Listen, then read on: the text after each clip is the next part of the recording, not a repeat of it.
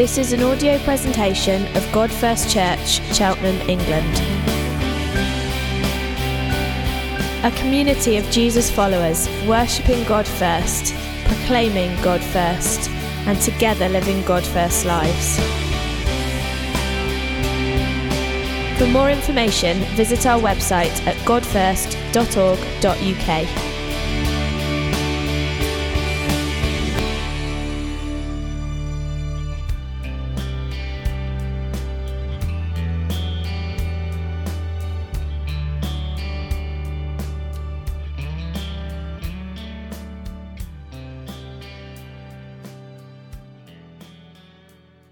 Okay, brilliant. So my name's Howard, if you don't know me, and we're in a series called The Messiah in Isaiah. And we're literally leapfrogging through Isaiah, and we're jumping into various chapters. So we're in Isaiah 35 this morning, and my title is called The Way Home. I don't know if you've ever been away for a long period, away from home for a long period. I know that when I was away on sabbatical last year, I'd just arrived back this time last year, and I had a month in South Africa. And I slept in 10 different beds, tried to sleep on 3 different airlines, didn't manage at all. And basically by the end, I was just desperate to be home. And you think, how ridiculous is that? South Africa's a beautiful country, went to some great places, saw Zach, my boy who was out there at the time, went with my family, and all of that was really amazing, but I wanted to be home. By the end, I was tired and I wanted to be away home. And in one sense, the physical reality, can anyone relate to that? When you're away for a period of time, so these guys are away from home, they're already like, oh man, I want to go home. If you're away for a period of time, that physical reality, I think, represents a deeper spiritual reality, an echo of longing to be home. And that's what we're going to see in Isaiah 35. It might be a familiar passage to some of you. You may have heard it preached a load of different ways, but I'm going to pull out the idea of home from that this morning. So it's Isaiah 35. As you know, sometimes I do retranslate things from when I use commentaries. I think retranslate things. So if you think he's just making it up, no, I do my work before I change it. Okay, so let's read. The desert and the parched land will be gladdened by them. Actually, the them is at the end. It's the redeemed of the Lord, just to help you. Will be gladdened by them. The wilderness will rejoice and blossom. Like the crocus, it will burst into bloom. It will rejoice greatly and shout for joy. The glory of Lebanon will be given to it, the splendor of Carmel and Sharon. They will see the glory of the Lord, the splendor of our God. Strengthen the feeble hands and steady the knees that give way. Say to those with fearful hearts, be strong, do not fear. See, your God will come. With outrage, with divine justice, he will come to save you. Then the eyes of the blind will be opened and the ears of the deaf unstopped. Then will the lame leap like the deer and the mute tongue shout for joy. For water will gush forth in the wilderness and streams in the desert. The burning sand will become a pool, the thirsty ground bubbling springs. In the homes of jackals, grass, reeds, and papyrus will grow. And a highway will be there. It will be called the way of holiness. It will be for those who walk on that way. The unclean, will not journey on it. The wicked or fools will not go about on it. No lion will be there, nor any ravenous beast will be found there. Only the redeemed will walk with God. Those the Lord has redeemed, has rescued, will return. They will enter Zion with loud singing. Everlasting joy will crown their heads. Gladness and joy will overtake them. Sorrow and sighing will flee away. Lord, we thank you for these great words in Isaiah. Lord, we thank you that there's a promise of a return home. Lord, I pray at the end of this message that we will rejoice with loud singing that you have put us on a highway to return us home.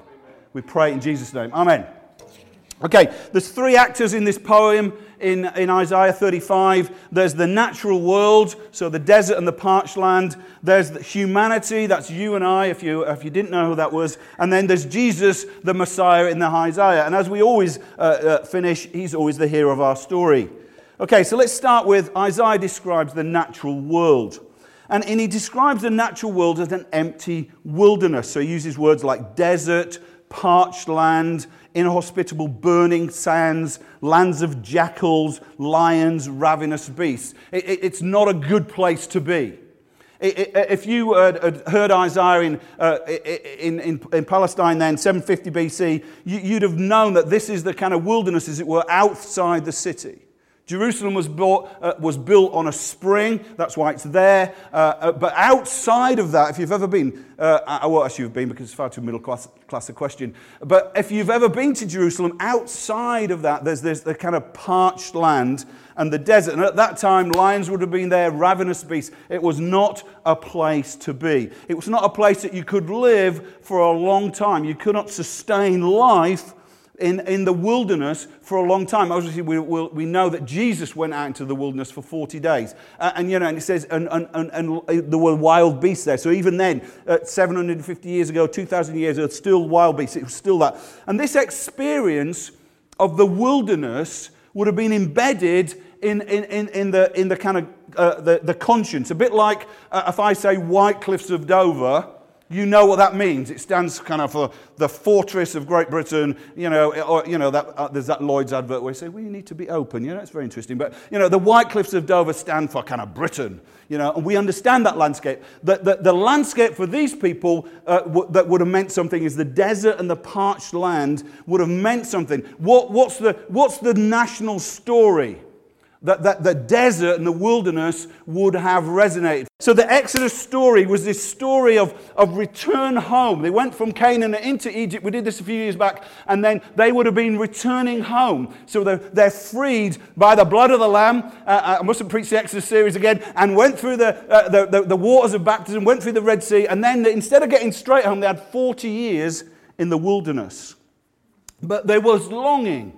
All those 40 years for the promised land flowing with milk and honey. There was this land flowing with milk and honey. God had promised Israel this garden home of green coastal valleys like the Valley of Sharon, which is on the Mediterranean plain, dew-soaked mountains like Carmel. To be in the wilderness was to be homeless.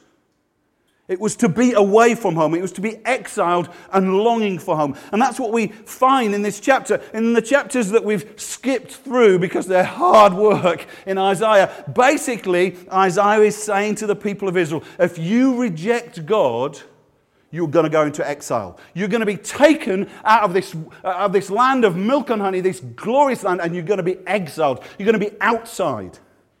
And the image at this point that is pointing, it's Babylon, but it actually is pointing of a place that where life is not sustained, where you're going to be eaten, where there's burning sands. It paints this picture of the desert. Now, at that point, you might say, okay, that's all very helpful, but how does that relate to me? Actually, I think the people who listened to Isaiah all those times would have realized, but actually that Israel's story is humanity's story.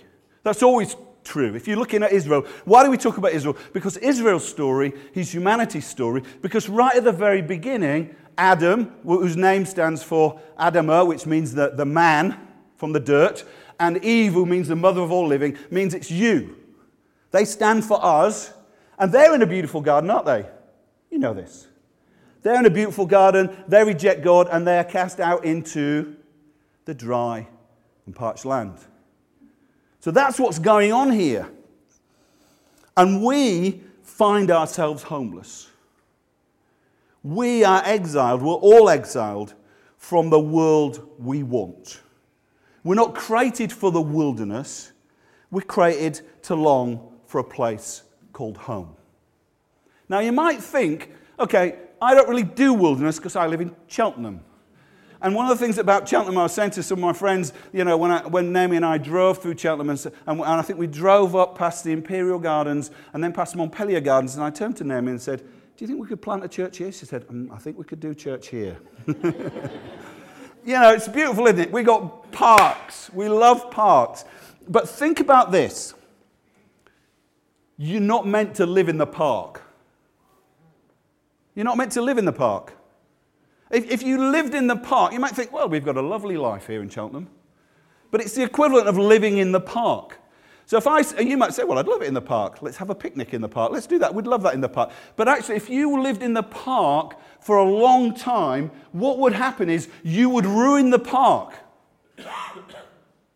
You'd ruin the park. Let's just think about what you're going to do. So where are you going to get your water from? You can't pop out to the shop. You're living in the park. You have to dig up a little pond and gather it and line it and gather the water. So you're going to do that. You're going to think, okay, I need something to eat, so I'm going to plow up the flower beds and plant something. I need somewhere to live, so I'm going to chop down the trees. I need somewhere to go to the toilet. You get the idea, yeah? In the end, you're going to ruin the park. But interestingly, and I heard Tim Keller, who's a preacher from New York, talk about a study that was done about rough sleepers in New York. He says homelessness, people that were living in Central Park, the homelessness ruins them. They get to the point where actually, we don't have many rough sleepers in Cheltenham, but the reality of rough sleeping in some of our major cities is actually that people, they feel they can't live in a home. They get used to being, as it were, homeless. And there's a tragedy about it, that homelessness that ruins the environment you're in, but it also ruins you. And we can see it, can't we? We can see this, that we've ruined the world and the world has ruined us. Let me ask you this question. Where is home? It's not in the park, okay, so let's just move that one. But where is home? You want to say heaven, don't you? God is our home. God is our home. Heaven is not our home. God is our home. God is our home. Augustine, 15 centuries ago, wrote this. I've quoted it before and learn it because it's a great quote. God, you have made us for yourself, and our hearts are restless till they find their rest in you. Oh, I've slept in loads of beds. I've lived in the park, but I want to go home. That actually, the people out there, and you might not think of it that way, but that's the yearning of our society. We're literally searching the park for something that feels like I can rest. Something that feels like home. We're kind of living in this world and messing up this world, and it's messing us up, and we're longing for home. So let's just be obvious, I can't skip this by. We have messed up this world, haven't we?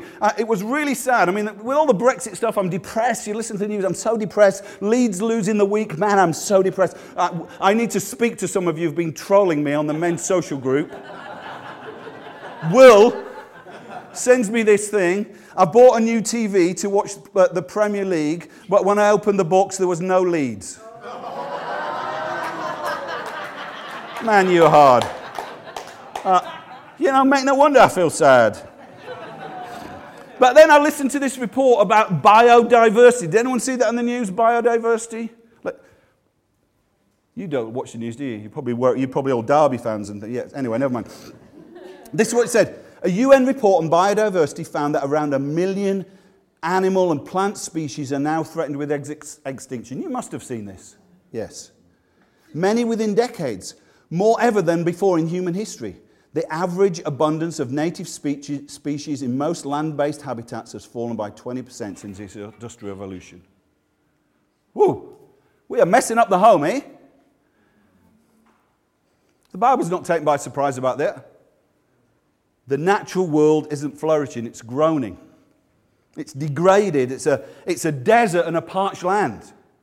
Paul writes in Romans 8, picking some of the stuff from the J.B. Phillips translation, says this: all creation was subject to decay.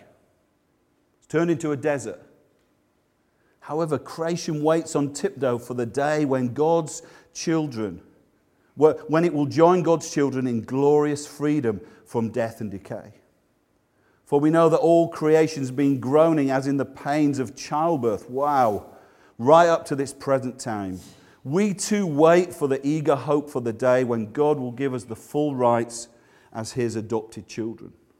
Paul says creation is waiting in expectation like a pregnant mother until God brings us into His family, until He brings us home. The world is broken because it's waiting for us to come home. Like the prodigal son, humanity finds itself in a far-off country. What happens in the far-off country? The Bible's an amazing book, isn't it? You double-click and think, man, I can go there. I mean, whoa, flip. But what does he do? He goes off from home to a far-off country. What happened to the far-off country? There's a famine. There's a dry and parched land. He's scrabbling around amongst the pigs for something to feel satisfied, something to give him rest. And then he comes to his senses and says, I love this story, I'll arise and go back to my father. There's the father, like creation, on tiptoe, waiting for him to come home. I love it. The world needs to. We need to come home. We need to come to our senses. Christians or non-Christians, we need to come to our senses and say, I want to go home. I'll arise and go to my father. But we can't, do we? We struggle with it. As Johnny brilliantly preached when I preached from Isaiah 6, he says actually, because in Isaiah 35 it's got blind and deaf, hasn't it? Blind and deaf are in there. Why are they in there? Click back to Isaiah 6. This is what God says to Isaiah. We're a people ever hearing, but never understanding. Ever seeing, but never perceiving. Our hearts are hard. Otherwise, we might see with our ears and hear with our eyes and understand with our hearts and turn and be healed. There's a call home, but we just can't see it. Creation, Paul says in Romans, is whispering about God's glory, but we just can't hear it. So we live in a world that's broken. We live in a world, an environment that's broken, but we live in a world of broken people. We live in a world of death and disease. We live in a world that it's impacting my family. It's impacting your family. We live in a broken world. And we want to go home. Okay, so you can all go home now. That's bad news, eh? Oh, we've got time for the good news. The Messiah in Isaiah is making his moment. Be strong, do not fear. See, your God will come. That sounds great, doesn't it? God's going to come. Oh, in fact, we can't even go. This is not the Father just waiting by the house. This is the Father going down from the house, out of the village, into a far-off country, to the pig field and saying, come on! See, your God will come with outrage and with divine justice. We'll come back to that in a minute. He'll come and save you. There'll be a highway there. It'll be called the way of holiness for those that walk on the way. Only the redeemed will walk with God. Those the Lord has redeemed will, Lord the Redeemer has rescued will, say that word. The Lord will going home. They'll enter Zion, that's God's dwelling place, with loud singing and everlasting joy will crown their heads. Gladness and joy will overtake them. Sorrow and sighing will flee away. The Messiah in Isaiah is going to come. Be strong, he says. Why? Because we've got weak knees and feeble hands. We love to think, don't we, that we can be self-made. That we can do it ourselves, that we can make it ourselves. We love to feel I'm strong, I can stand up on my own 2 feet. But the truth is, we got weak knees and feeble hands. Be strong. Do not fear. Why does he say do not fear? Because we're anxious. Mental illness, mental health is like such a challenge. I thought Judith has been brilliant talking about some of the challenges just for teenagers in mental health. I know in school that we've got a counsellor in the school where I'm a governor. We employed him for 15 hours, and then we employed him for 30 hours, and they're saying we need 3 counsellors. There's just not enough. Because we've got fearful hearts. We live in a broken world. We've lived in the park too long, and we're anxious. Imagine you slept on a bench, and a park bench one night, you would feel fearful, yeah? We've slept our whole lives away from God. Of course we're fearful. God will come. God's going to come in person. He's going to come enter in the barren land and parched land. It's no surprise at Christmas, is it? It's no surprise at Christmas. Where's Jesus born? Is he born at home? No, he's not born at home. There's no place. He even says about himself, the Son of Man's got no place to lay his head. Why is he homeless? Because you're homeless. Because I'm homeless. Because he's coming to bring us home. So he comes into our homelessness. He comes to bring us. Our God will come. He's come to save us. But hang on a minute, there seems to be a bit of a sting in the tail here, doesn't there? He says he's going to come with outrage. Some of you might say vengeance, or you might say judgment. He said he'll come with outrage and divine justice. You might think, hang on a minute, I knew it. God's going to come and he's going to punish us. We've ruined the park. And he's going to punish us. We've made a mess of our lives and he's going to punish us. And we think God coming is not a good idea. I mean, you think, you know the story. You think, oh, God coming, that's lovely, isn't it? It's lovely. He's going to come and give you a big cuddle. He's so lovely. And he says, oh, he's going to come. You know, we had this, he's going to fight our battles. We're going to read at the end of Isaiah, it says he comes he says, who is this, the warrior, coming out of enemy territory, robes covered in blood. You know, man, there's been some stuff going down, there's some fighting going on. You think, it's going to be me. You understand when Isaiah's hearers heard that, they thought, this is bad news. We can be like, hey, it's okay. I know the story. Jesus paid it on the cross. Feel the tension, please. I've used this quote before, but I think it's brilliant. Fleming Routledge, brilliant woman, theologian from the States, read her book on the crucifixion. She said this. I've edited the quote down for you to make it bite-sized, but it's so good. We might ask whether the thought of the consequences of a belief in a God who is not set against evil.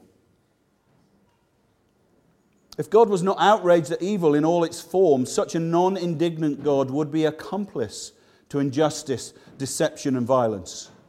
He'd be saying, you've ruined the world and it's fine. There's injustice and poverty and exploitation and you've done that and it's fine. Such a non-indignant God, would we like that kind of God? No. We sometimes look at the world and say, why is nobody going to put it right? And we want that. We're outraged sometimes, you know, when you hear, I mean, the whole abortion debate in the States, don't get me going, but somebody said that there's more babies have been aborted in the United States than died in both world wars. I think that's staggering. Maybe we'll have a talk on that sometime, but just, you know, there's outrage, yeah? You should feel outrage. God feels outrage. If God were an outrage at evil in all its forms, such a non-indignant God would be an accomplice to injustice and deception and violence. Perhaps the reason we have trouble with the thought of the justice or the outrage or the wrath of God, that we ourselves are accomplices in this world of evil and justice. A great quote, isn't it?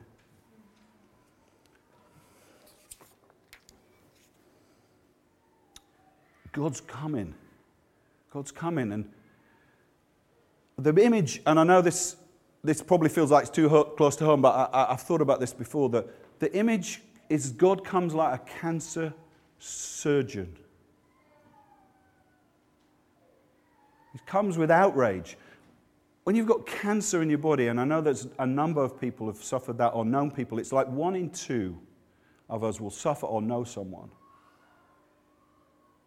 When the surgeon tells you you've got cancer, it's horrible. But you don't say, how dare you? You say, thank you, you found it. God comes with outrage, as it was, against a cancer, that's sin, that's made us homeless and ruined the world. And he comes with outrage and cuts, takes it out. Environmentalists and psychologists agree humanity is part of the problem. Something's got to be cut out. The tumour's got to be cut out. But what we find, and you know this, as Isaiah unrolls his story chapter by chapter, we see that something remarkable is going to happen. The knife that should be over me falls on his Son. God himself is going to bear the outrage and justice we deserve. Be strong, do not fear. God has come to save us. Let's jump ahead to I'm preaching this on the baptism, but I still love these. Isaiah's, it's like the beautiful moment in Isaiah. Yet it was our weaknesses he, Jesus, carried. Yet it was our weaknesses he, Jesus, carried. It was our disease that weighed him down. He was pierced for our rebellion, crushed for our sins. The punishment that brought us peace was on him. He was beaten so we could be whole. He was wounded so we could be healed. I'm preparing this and I'm thinking, I know that that's where the story's going, but I didn't really see this. I didn't really see this. What is happening on the cross? Jesus is outside Jerusalem, in a dry and parched land. He's crying out in thirst. His feeble hands are nailed to the tree. His weak knees giving way, unable to breathe. His limbs are out of joint. His heart, it says in Psalm 22, we preached on it a few weeks ago, his heart is burning like the desert collapsing within him. On the cross, Jesus is crucified outside the city walls, exiled from home, homeless, crying the homeless cry, my God, why have you forsaken me? He's come to bring us home, people. Let's go home with him. He's come to bring us home. This is the way, this is the highway that he's constructed at great cost. They're talking about HS2. Should we cancel HS2 because it's too expensive? We can't do that railway. It's too expensive. But God has built a highway at great cost, a highway to take us home. Out of the wasteland, out of the barrenness, out of the restless, empty helplessness, out of sin. John the Baptist announces in Isaiah 40, but at the beginning of the Gospels, I think Steve's preaching it next week, a voice crying in the wilderness, prepare the way of the Lord, make a highway for him. Jesus says, I am the highway, I am the way, the truth, and the life. No one comes to the Father but by me. Jesus is the way home. He's the way home. There's no other way. God has raised up a high and holy highway, Jesus. It's called the way of holiness. It says, be for those that walk in the way. The unclean will not journey on it. Wicked fools will not go about on it. How do you get on the highway? You think, well, I better clean up my act. I better get clean. I'm unclean. I better get on my act. I'm wicked. I do stuff that I'd be ashamed of if people knew. I better clean up my act. I'm a fool. The biblical fool, by the way, is the one who says in his heart there is no good. And you might not think you're a fool. You might be wearing that silly hat that fools wear. But actually, how many times do you live like there is no God? When trouble comes, you live like there's no God. In despair. When comfort comes, you live like there's no God. And you think, well, how can I get on the way? Because I'm unclean and I'm wicked and I'm foolish. And be assured that holiness matters. How you live matters. This is not a story of how you live doesn't matter. It's not a story of how you think doesn't matter. It's not a matter of, are you wise? You can pass your exams and that's why. Are you a fool? Are you wicked? Are you unholy? How you live matters. But hear this, people. This is brilliant. I'm not saying it's brilliant because I made it brilliant. It's brilliant because it's the gospel, eh? Wisdom and holiness are not qualifications to walk on the way. You don't have to try and clean up your act. You don't have to try and be better. You don't have to try and be clever. You don't have to try and be wise. You don't have to try and do that. They're not the qualifications, but they are the characteristics. It's a huge difference, but it is a difference. Only the redeemed will walk there. The redeemed are those that were in chains. We sang it. They're in chains, in slavery. God has broken the chains and set them free. That's the qualification. Those get to walk on there. Only those who walk with Jesus can walk their way home. But the characteristics of Jesus walkers are pure living. There's no room on this way for the dirty habits of the park. And think about it. And I'm not saying this just to you, I'm saying it to me. Sometimes I walk on the way, and I'm following Jesus, and I walk on the way, and I think, right, I'll just have a few moments off the way here. I just like a little bit of desert and parched land, a little bit of park life, a little bit of sin. I'll just step off the way. And then, whoop, hang on, Sunday, I'm back in the way. Yeah? We do that, don't we? Be careful. What's lurking off the way? Ravenous beast. We think, don't we, foolishly, I can walk on the way when I want, and I can skip off and sin when I want, and I'm all fine. If you step off, Peter tells you, he says, be on your guard. The enemy, the devil, prowls around like a roaring lion looking for someone to devour. Coming to church is not a matter of saying I'm ticking the attendance register. It's of saying I'm living on the way. Being in your group is about I'm living on the way. Being in community in 3 is about I'm living on the way. I'm not having time off the way to just do what I want with my money and do what I want with my time. I just live off the way and then rah! And you think, where is that person? They've been eaten, gone. They thought they could live on the way and not on the way, but that doesn't work. You've got to live on the way. Guys, we must stay close to Jesus. Let me finish here.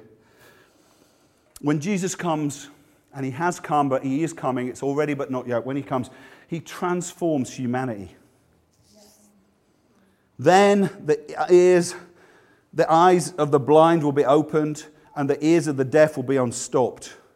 Then the lame will leap like the deer, and the mute tongue shout for joy. There's a question actually in the Bible. John the Baptist says, sends his guys to Jesus and says, are you the Messiah from Isaiah? And he says, tell them what you see. The eyes of the blind are opened, and the ears of the deaf are unstopped, and the lame leap like the deer, and the gospel's preached to the poor. He comes to bring transformation. When Jesus comes in the room, there's transformation. And it's true for you, his people. When you come in the room, there should be transformation. You bring transformation. When people touch your lives, they touch transformation. When people say, how are you dealing with the challenge in your life? And you say, my God is strong. You bring transformation. And God's going to make the world right, isn't he? He's going to transform us to bring us to Eden again. The desert and the parched land will rejoice. Will be gladdened by God's redeemed. The wilderness will rejoice and blossom like the crocus. It will blossom, burst into bloom. It will rejoice greatly and shout for joy. There's a spiritual and a physical dynamic here, for water will gush in the wilderness and streams in the desert. The burning sand will become a pool, the thirsty ground bubbling springs. When God pours out his Spirit on his church, it's like water in the desert. We should be an oasis, overflowing with love and grace, literally to homeless people, but to spiritual homeless people. They should come and think, and they should, meet with you in community, and join in community and think, man, I'm home. They should pray that prayer to become a Christian and think, I'm home. They should lay back and say, oh, this is where I was. Like your bed is the best bed in the world, isn't it? Actually, my bed is, but your bed is. No, it's got memory foam. God, the memory foam bed. It's shaped just for us, eh? His gospel is shaped just for us. And you lie back in him and you think, I'm home. This is a message the world wants. This is the one we want. They will return. We're going to do this now. The returning will enter Zion with loud singing. Everlasting joy will crown their heads. Gladness and joy will overtake them. Sorrow and sighing, that's for the wilderness. Let's be a people of joy. The table's in the wrong place.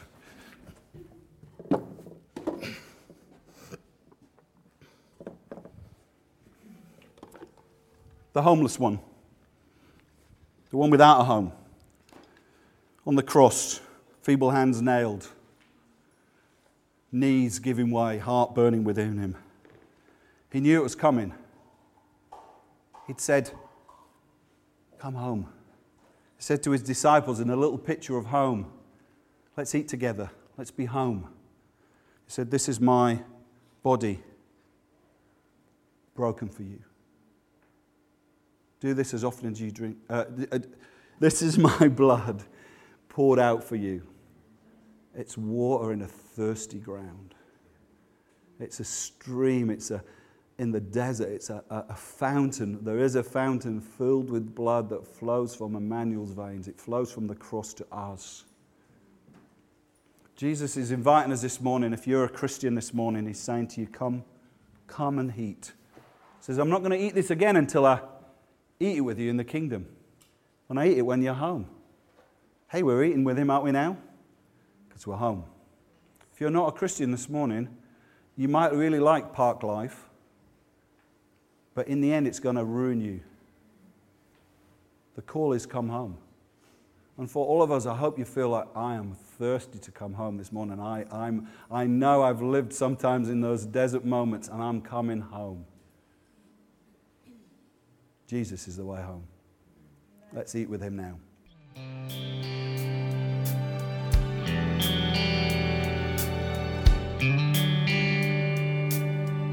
For more information, visit our website at godfirst.org.uk.